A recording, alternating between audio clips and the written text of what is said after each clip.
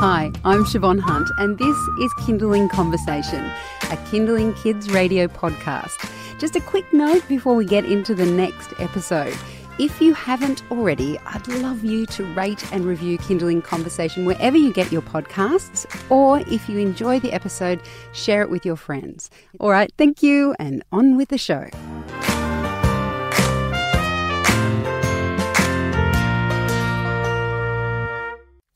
Dr. Elysia ThorntonBenko is a GP from Bondi Road Doctors. We like to bring her into the studio to explain some of the more common ailments we might see as parents. Today, she's here to talk to us about what to do when your child is squinting. Hi, Elysia, how are you? Well, thanks, Siobhan. Hi. Do you often see children who have eye squints? It's actually quite common.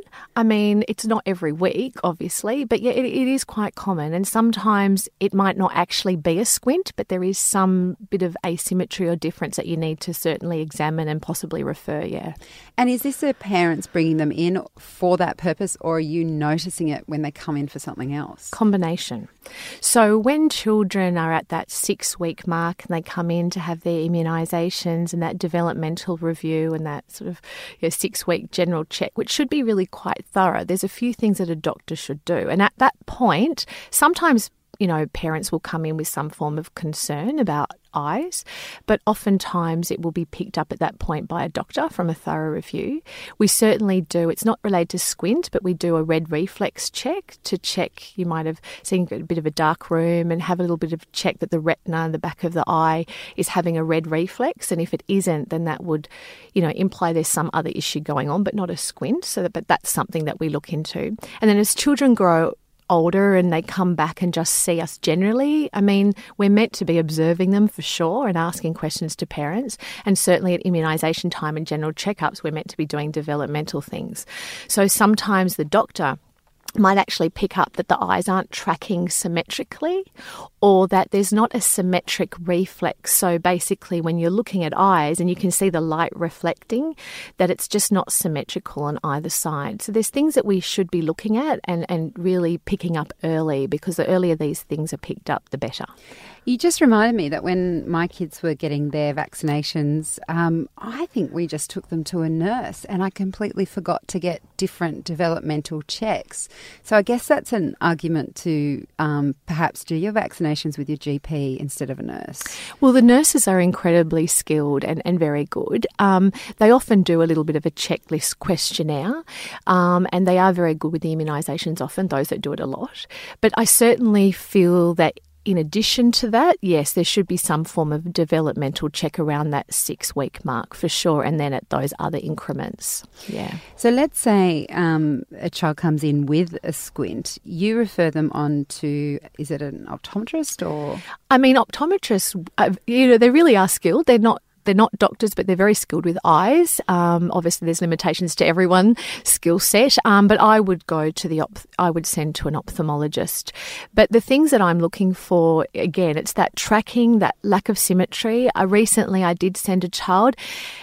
There was a bit of asymmetry, but I wasn't quite sure. But then I would send off. And it happened that the eyes were fine, but just, one side of our face isn't exactly symmetrical to the other side. And some children, it's just a little bit more pronounced. So in this child, it was more to do with just the head and skull structure rather than a squint. But then I felt reassured. And so that helped all of us.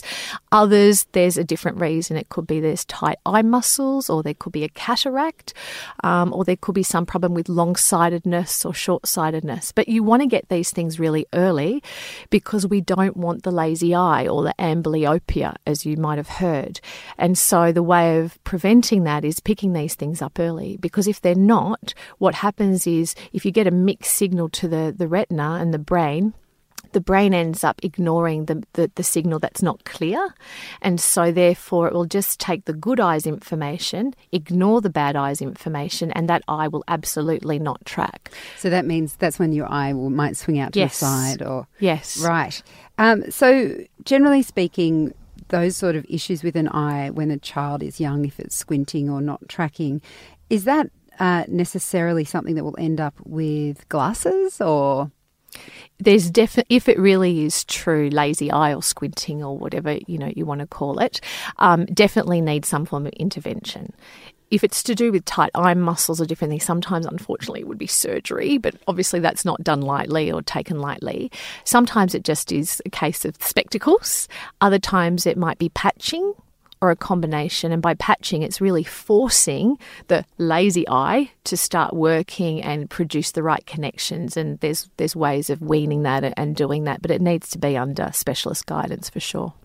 That's so interesting. So I guess the idea here is if you think your child is squinting or you have some issues with their eyes, take them to the GP. Absolutely. Ask the questions. Elysia, thank you so much for your time today. Thanks, Siobhan. That's Dr. Elysia ThorntonBenko. She's a GP from Bondi Road Doctors.